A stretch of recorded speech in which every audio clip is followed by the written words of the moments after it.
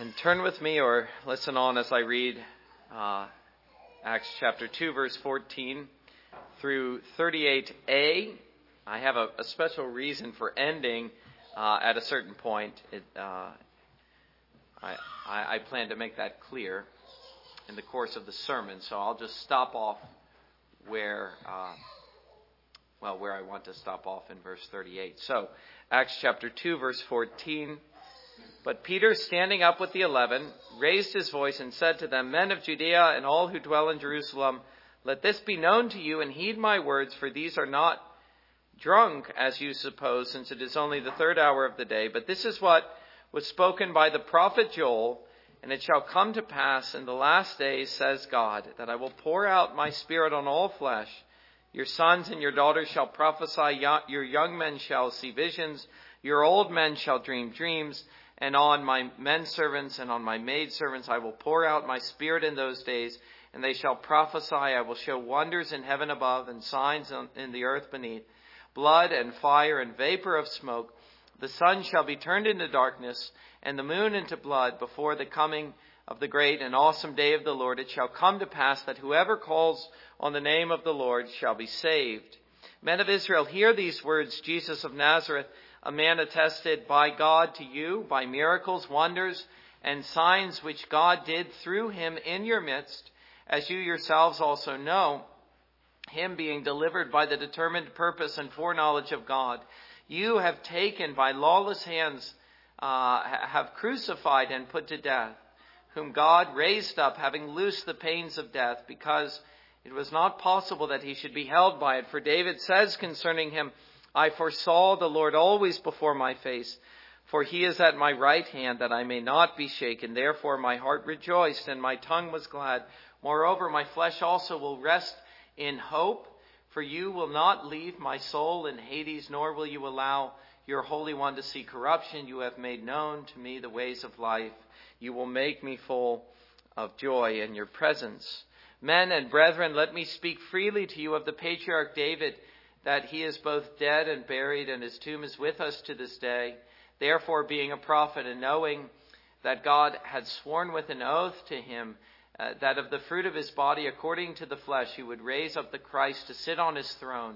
He, foreseeing this, spoke concerning the resurrection of Christ, that his soul was not left in Hades, nor did his flesh see corruption. This Jesus God has raised up, of which we are all witnesses. Therefore, being exalted to the right hand of God, and having received from the Father the promise of the Holy Spirit, he poured out this which you now see and hear. For David did not ascend into the heavens, but he says himself, the Lord said to my Lord, sit at my right hand till I make your enemies your footstool. Therefore, let all the house of Israel know assuredly that God has made this Jesus whom you crucified, both Lord and Christ. Now when they heard this, they were cut to the heart and said to Peter and the rest of the apostles, Men and brethren, what shall we do? Then Peter said to them, Repent. And we'll leave the reading off there and let us pray together. Our Father in heaven, we thank you for the preaching of Peter. Indeed, we thank you for all of the writings that we have in the New Testament, which are in themselves a kind of sermon to the churches and to us. And we ask you now that by the preaching which is based upon this text, you would shine new light upon your word and upon our hearts, and that you would change us as you change these hearers. And we ask this in Jesus' name. Amen.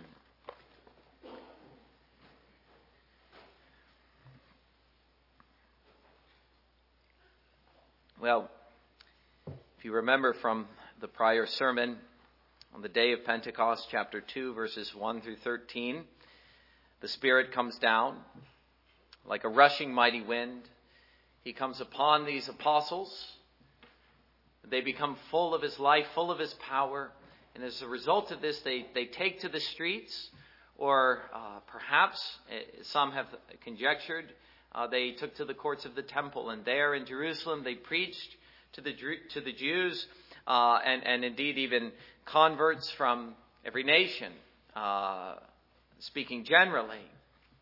He and the apostles were speaking in other tongues, but here the crowds having gathered, he preaches to them. And we have here in this sermon the first real instance of the preaching of the apostles. There's brief references in the Gospels, but this is the real first time that we have what I would call apostolic preaching. Certainly in the sense that Pentecost made these men preachers. Now, full of the Spirit, they were able to preach in a way they were not able to before. Well, that leads me to the first point, which is that Peter, in this sermon, was preaching in the Spirit. And as he was doing so, his sermon and his preaching becomes a model of true preaching in this point and all the rest. So the first thing that I would notice about true preaching is that it is done in the Spirit. This is something that the Apostle Paul says, especially about himself in 1 Corinthians chapter 2. He speaks of his coming to them in weakness, fear, and trembling. He didn't come in the might and the wisdom of the world and its eloquence, but he came in the weakness and the foolishness of a preacher of the cross. But he says something which is tremendously important in that passage. Chapter 2, verses 1 through 5. He says not only did he come in the weakness and the foolishness of his own weakness and of the gospel, but that in such a way of preaching, it was a demonstration of the Spirit and of power. And that's what we see here. The characteristic mark of Spirit-filled preaching is power. We could also add authority. The Spirit is at work in the preaching when he is at work. When the preaching deserves to be called Spirit-filled because it is full of the Spirit, the preaching takes on an aspect that is spiritual in the truest sense of the term, in the sense that the Spirit is ministering to the preacher, giving him this note of authority, giving him this confidence, giving him this general appeal, but also working upon the hearer such that the hearer is enabled through the preaching to believe that which is preached. It is something which both parties are conscious of, the presence, the power of the Spirit. Indeed, even we could say the coming of the kingdom through the preaching.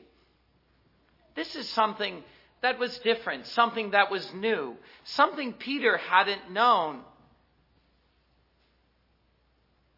Suddenly he was able, by the Spirit, to command the attention of many. He stood up and addressed these men in such a way that they listened eagerly and intently. Again, the Spirit was working on him. The Spirit was working on them. It was a demonstration of the Spirit and power.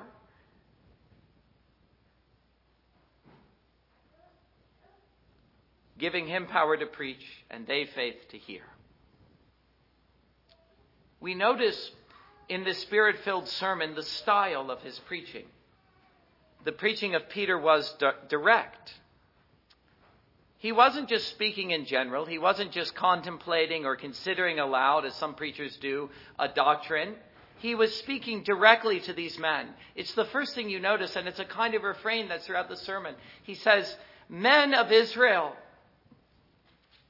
men and brethren, let me speak freely to you. Listen to me," he's saying. I'm speaking to you directly. My sermon is for you.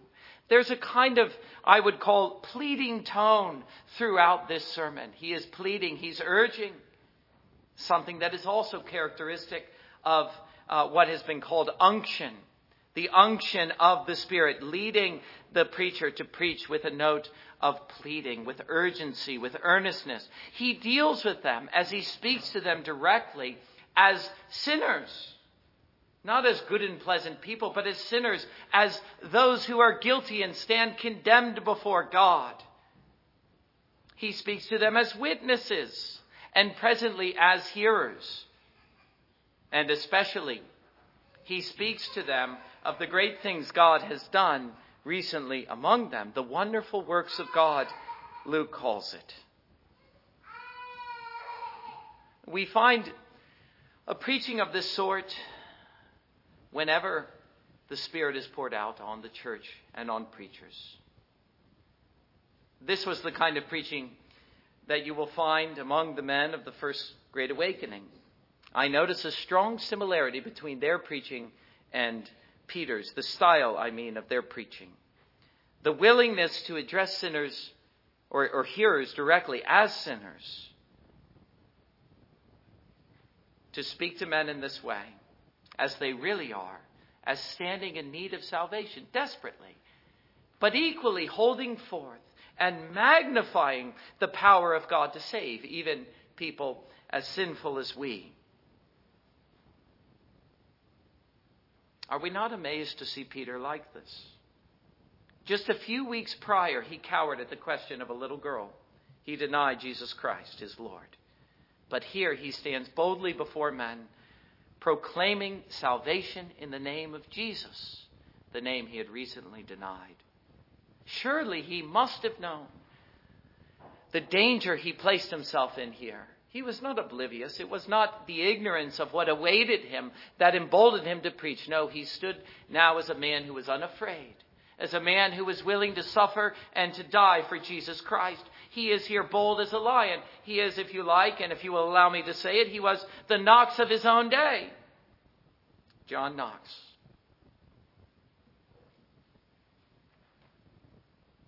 Not afraid of men. You see, that's what happens when the Spirit comes upon the preacher and upon the church. The fear of man vanishes. You find a man who's downright in earnest, pleading with sinners to cry out unto Jesus and be saved, whatever the cost. Whatever the cost to himself, whatever the cost to his hearers. They didn't preach an easy message, and they didn't live an easy life. Here was true discipleship being lived out in the life of Peter. But equally important was not just the style or the manner of his preaching, but the content of his preaching, which I would say the Spirit also played a part in. For the outpouring of the Spirit here led to preaching, as it always does. Not just preaching, but an interest in preaching.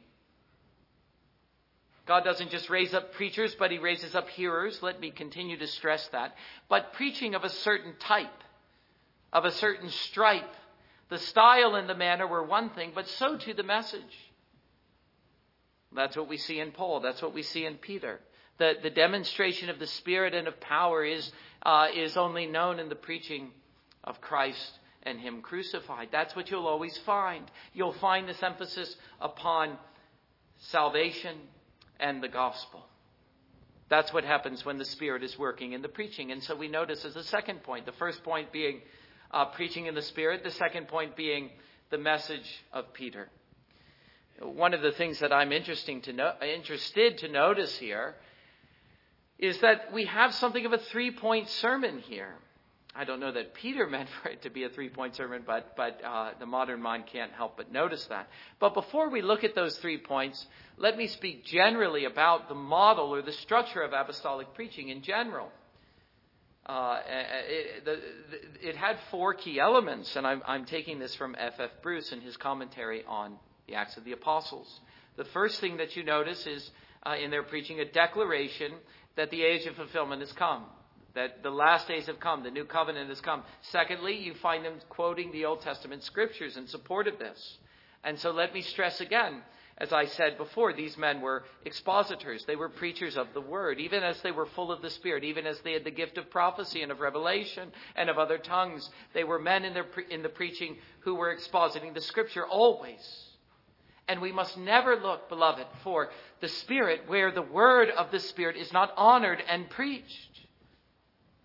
Not the Spirit apart from the word, but in and through the word, always. So these men as expositors, preaching the word as it existed in those days, the Old Testament scriptures, they preached its true meaning like Ezra. They preached with a conviction of its truth. Again, there was a note of authority that was always present. For what was declared by these men was God's very own words in Scripture. They preached always equally with a concern for the hearers, the concern that is found as well in the Bible and the words of the Old Testament. O sinner, why will you die? Why will you not turn and be saved? And thus they applied the truth to their hearer. They considered the Word of God as a living, ever-relevant reality. And that is what gave such urgency to their message and to their preaching. It was the conviction not only that these were the words of God, but that as the Word of God, it spoke to men in every age. It was on this basis that they were able to speak to men in their own age, even as we are able to do so today. Number 3, they recounted the main facts of the life and death and the resurrection of Jesus Christ. And number 4, they would close with a call to repentance. Seeing that is the basic structure, we find here the first 2 points in his first point. The declaration of the age of fulfillment has come on the basis of the Old Testament scriptures. And so he quotes in these verses as the first heading, Joel's prophecy, the first of these 3 points.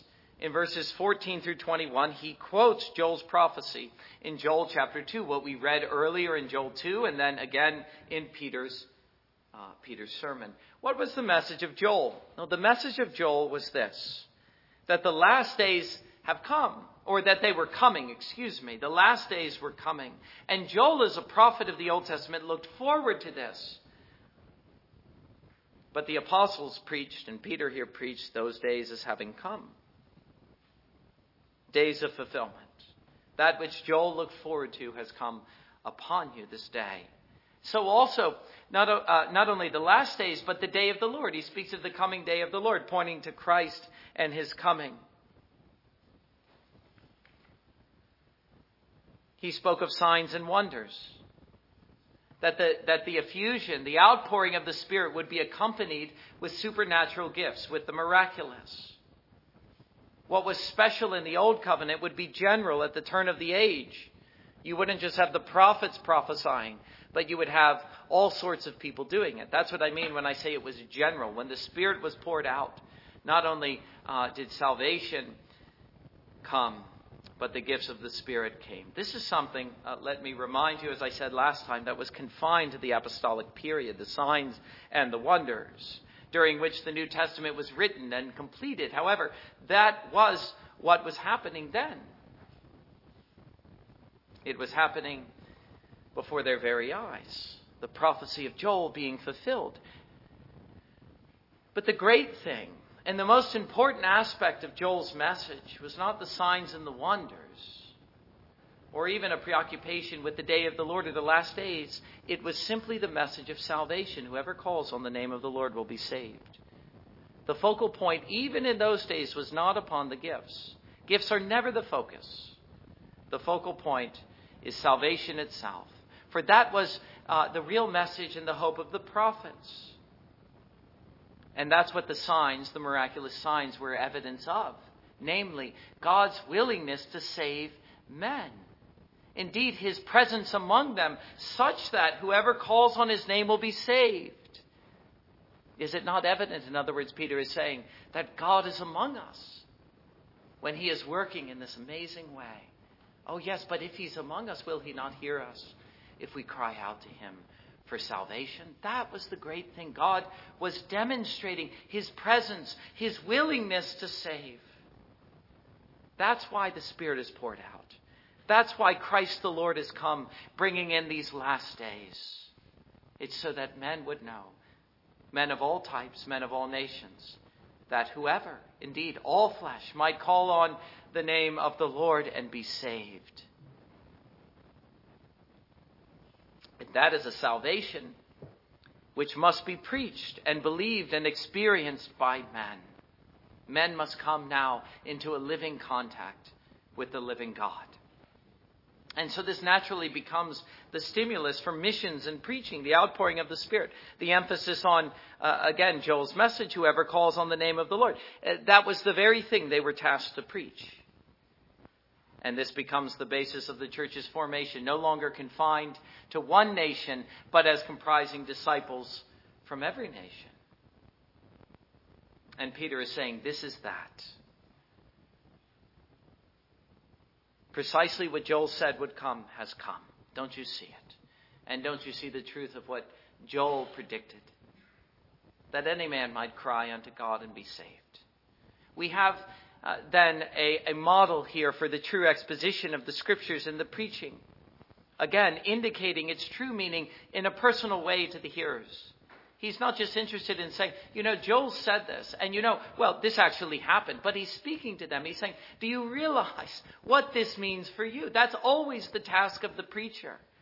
Showing the hearers the relevance not only of the words of Scripture, but the facts of Scripture in the very moment that those words are proclaimed. Always applying the Scriptures to the hearer and then calling them as a response. Calling them to respond to the message that is preached. Following that is a second point. Peter preached the facts of the gospel. The facts of Jesus Christ, the Son of God, verses 22 through 28. That's the second point. And that really is the focus of apostolic preaching. Jesus Christ. Jesus of Nazareth. Look at what he says. This is the second heading, verse 22. Men of Israel, hear these words. Jesus of Nazareth. I speak of him, Peter says. That's the task of the preacher. To speak of him. To tell men of Jesus. Who he is, what he's done. He's the Lord who's come. Just as Joel said he would.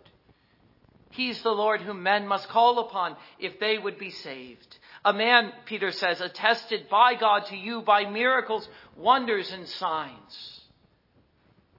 A man who was crucified.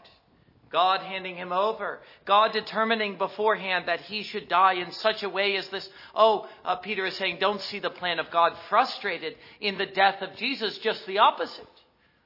And just the way he preached the apostasy of Judas. It was the will of God that Judas should apostatize.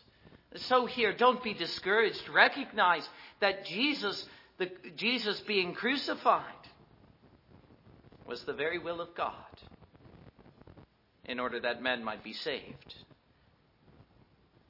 Find and see your salvation in a crucified Savior. That was the preaching of Peter. But at the same time, look at how pointed his message becomes. He's glorifying, he's vindicating the acts of God.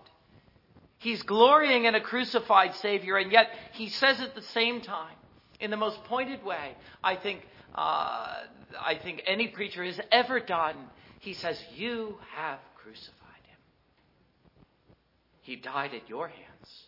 It was your actions, it was your sins, it was your desire that put him to death. Yes, this Jesus was crucified and put to death by the will of God, by the hands of men. He died for sinners at the hands of sinners. But that's not the end of the story, thank God. For God raised him up, Peter says. Death itself could not hold him, he being who he was, the very Son of God, the Lord. No, it was not possible that Jesus, having died, even in such a way as he died, it was not possible that he should remain under the power of death. It was inevitable that he should be raised by the very power and the will of God. Death could not hold him, he says. And so once more, in declaring this, he points to the message of Scripture in verse 25 to support his claim. Again, see these men as expositors. This time, Psalm 16, wasn't that called the Golden Psalm? I think it was, though I'm not sure. What is the message of Psalm 16? God will not forsake his servant to the place of the dead, David predicted. He won't leave him under the power of death. He won't leave him in the place of the dead. No, he will raise him up into his presence once more, even to his right hand. He will make him full of joy in his presence. Which leads him to the final point in verses 29 through 36. And that is the conclusion or the consequence of such facts. It was not, once more we see men and brethren, it was not of David that this was said, that he should not remain under the power of death, but be raised up by the power of God into the presence of God. No, it wasn't of David. For David's tomb, in such days, I don't know if it's true anymore, but in those days they knew exactly where David was buried. And that tomb was not empty. But the tomb of Jesus was. Even then, the tomb of Jesus was empty, and Jesus was raised by the power of God. Jesus lived in the presence of God. David was not speaking of himself. David was speaking, Peter tells us, as a prophet, verses 30 and 31. Therefore, being a prophet and knowing that God had sworn with an oath to him that of the fruit of his own body, according to the flesh, he would raise up the Christ to sit on his throne. He, foreseeing this, spoke concerning the resurrection of the Christ, that his soul was not left in Hades, nor did his flesh see corruption. David was not speaking of himself, but of his son, the son of David, the seed of David, the coming king. And he looked forward not only to the death of Christ, but to the resurrection and the ascension of Jesus Christ. Yes, this Jesus, Peter says, God raised up, of which we are all witnesses. Verse 32. He's not dead, he's alive. And having gone to the Father, Peter says, in the new life he now enjoys as the resurrected Lord, being exalted to the right hand of God, and having received from the Father the promise of the Holy Spirit, he poured out this which you now see and hear. That's the explanation. That's how we know that what Joel said was coming true. It wasn't a mere conjecture. It wasn't that Peter was suddenly enabled to preach with a new power. No, it wasn't even that. It was that Jesus Christ went to the Father. And having gone to the Father, he bestowed and endowed the church with the gift of the Spirit. He received the Spirit and he poured out the Spirit as the resurrected Lord. And by the way, I would say as an aside, in response to questions about something I said last time about believers in the Old Covenant being full of the Spirit, but believers in the New Covenant being full of the Spirit too. Well, let me say this. You say, what's the difference? I'll tell you what the difference is. It could be summed up like this. Now the Spirit comes to the church as from the resurrected Lord, and that was not true in the Old Covenant. Here was an untold blessing, an unknown blessing, to receive the Spirit from on high, from Jesus Christ, he having died and been raised in the presence of the Father. Yes, that was something different. That was something beyond. Here was an experience of grace and power the church had not known before. And once again, he supports this with Scripture. Psalm 110. For David did not ascend into the heavens, but he says himself, the Lord said to my Lord, sit at my right hand till I make your enemies your footstool. He's quoting Psalm 110. And that leads to the conclusion, not only of the third point, but of the sermon. He says, therefore, let all the house of Israel know assuredly that God has made this Jesus, whom you crucified, both Lord and Christ. Know it assuredly. Be sure about it. Be certain. Let there be no doubt about it anymore. This one, so many of these men, I remember Ryle saying, so many of these men were the very men who were saying, let him be crucified. Who were conspiring to be sure that he would be crucified, and who made it so. And now Peter preaching to them, saying, the very one whom you rejected, God has accepted. And he has declared assuredly through his resurrection and by the empty tomb that he is not only Lord, but Christ. You killed him, but God raised him up to the highest place. David himself predicted it many times. So too Joel and many others. The Scriptures are full of this. This was the hope of Israel, now fulfilled. The Scriptures, the very Scriptures that predicted not only his coming, but his death, his resurrection, his ascension, the outpouring of the Spirit, the great facts of salvation, now accomplished, now experienced, now enjoyed, not only in Jerusalem, but soon in the whole world. And now, what David said of him has come to pass.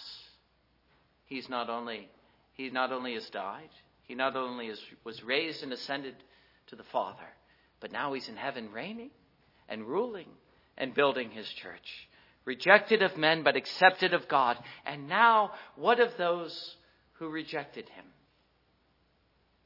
We notice then as a third point, the effects upon the hearers. What we notice is strong conviction. Verse 37. Now when they heard this, they were cut to the heart. That's something that you also notice when the Spirit comes upon the preaching, when men are really listening.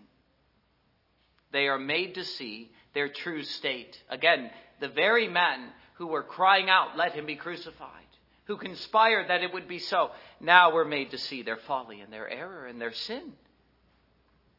They were made to feel by the Spirit at work in them through the preaching that they are sinners, directly, personally. They were cut to the heart. The Spirit, you might say, cut their heart in two. It was the Spirit that produced the conviction of sin in the heart of these sinners, as he always does. And here we see what we mean by that when we talk about conviction being the result of true Spirit-filled preaching. Conviction is not a small feeling of remorse we have in our heart in some way. I wish I hadn't done that, or something like that.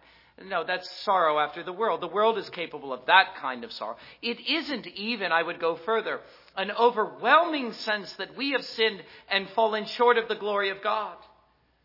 No, it goes even beyond that.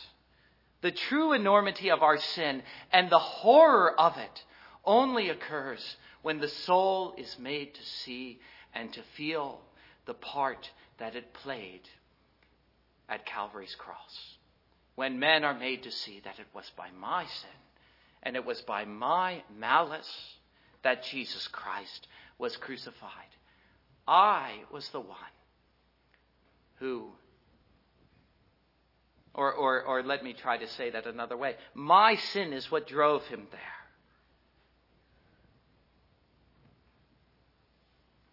It was my sin that nailed him to the cross. And what we notice here is that such a conviction, when truly felt, is not so easily shaken. It doesn't let the sinner off so easily. In fact, it grips a man so fast he cannot break free, not of his own power. It makes him desperate, near insane. It cuts his heart so he cries aloud. What shall we do, they say. In essence, they were saying, I can't stand it any longer, Peter. Seeing now my sin, the true enormity, the horror of it, my part in Calvary, I cannot escape this sense of conviction. I see now clearly that I am a sinner, no worse than a sinner. For I played a part in Christ's crucifixion. And can there be any hope for such a man? That's the cry of the sinner under the power of the preaching. This is what the Puritans called compunction. The sense of guilt which drives a man to despair of himself, to see himself as utterly hopeless, as a criminal in God's court. The soul is emptied of all feelings of self-righteousness and pride and is brought to the very depths of self-abasement. Oh, tell me, he says, can anything be done for such a man?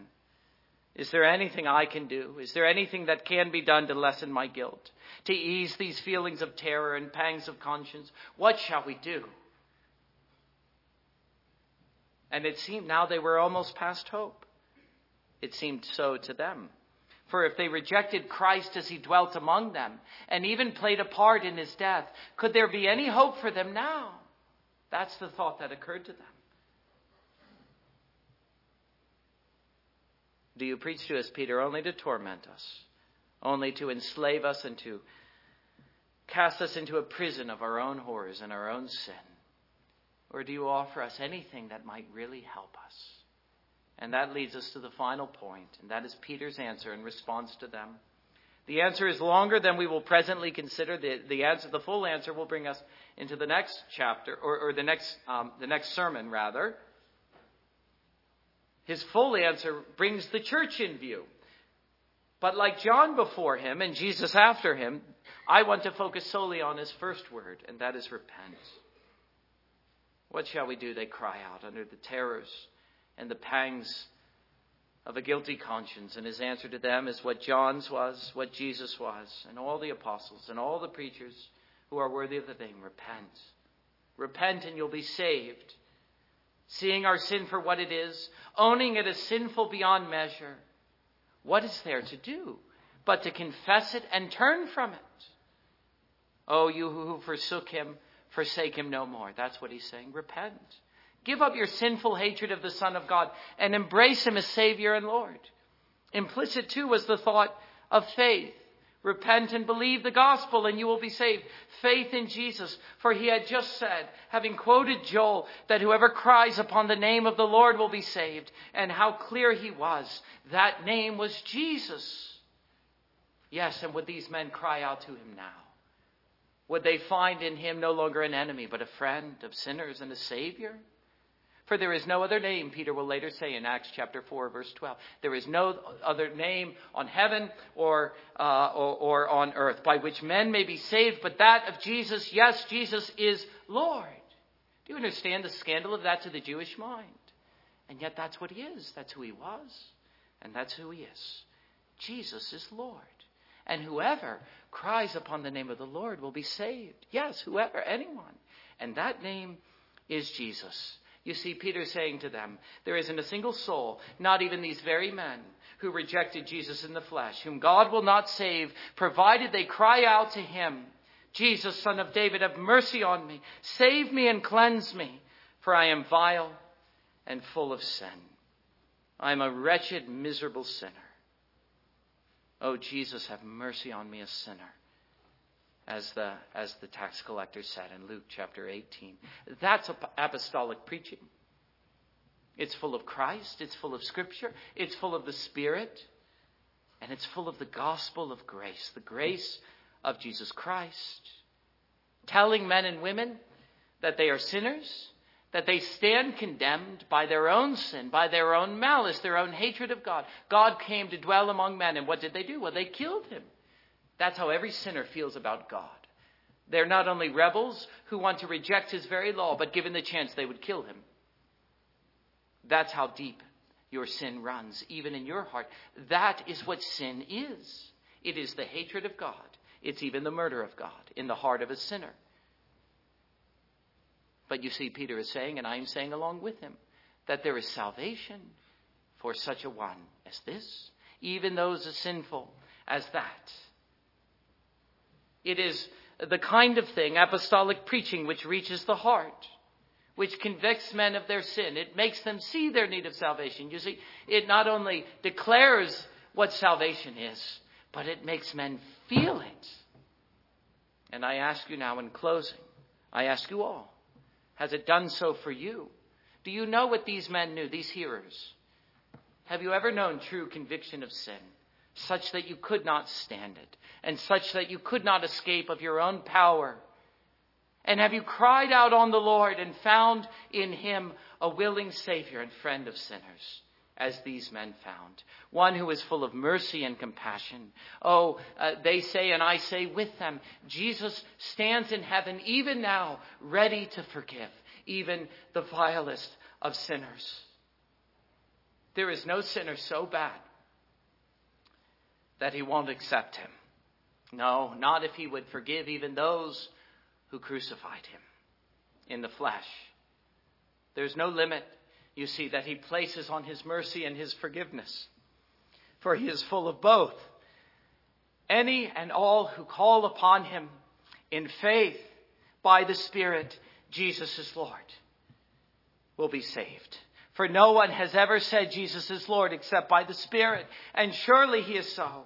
And surely he alone can save me. No one else, no other name in heaven or on earth by which men may be saved. But the name of Jesus. Do you know that? Have you been made to feel it? Not only that you're a miserable sinner, but that Jesus alone can save you. He's a willing Savior. He bled and died that sinners might be made saints. Is there anything better in all the world? Anything more worthy of my time as a preacher and your time as the hearer?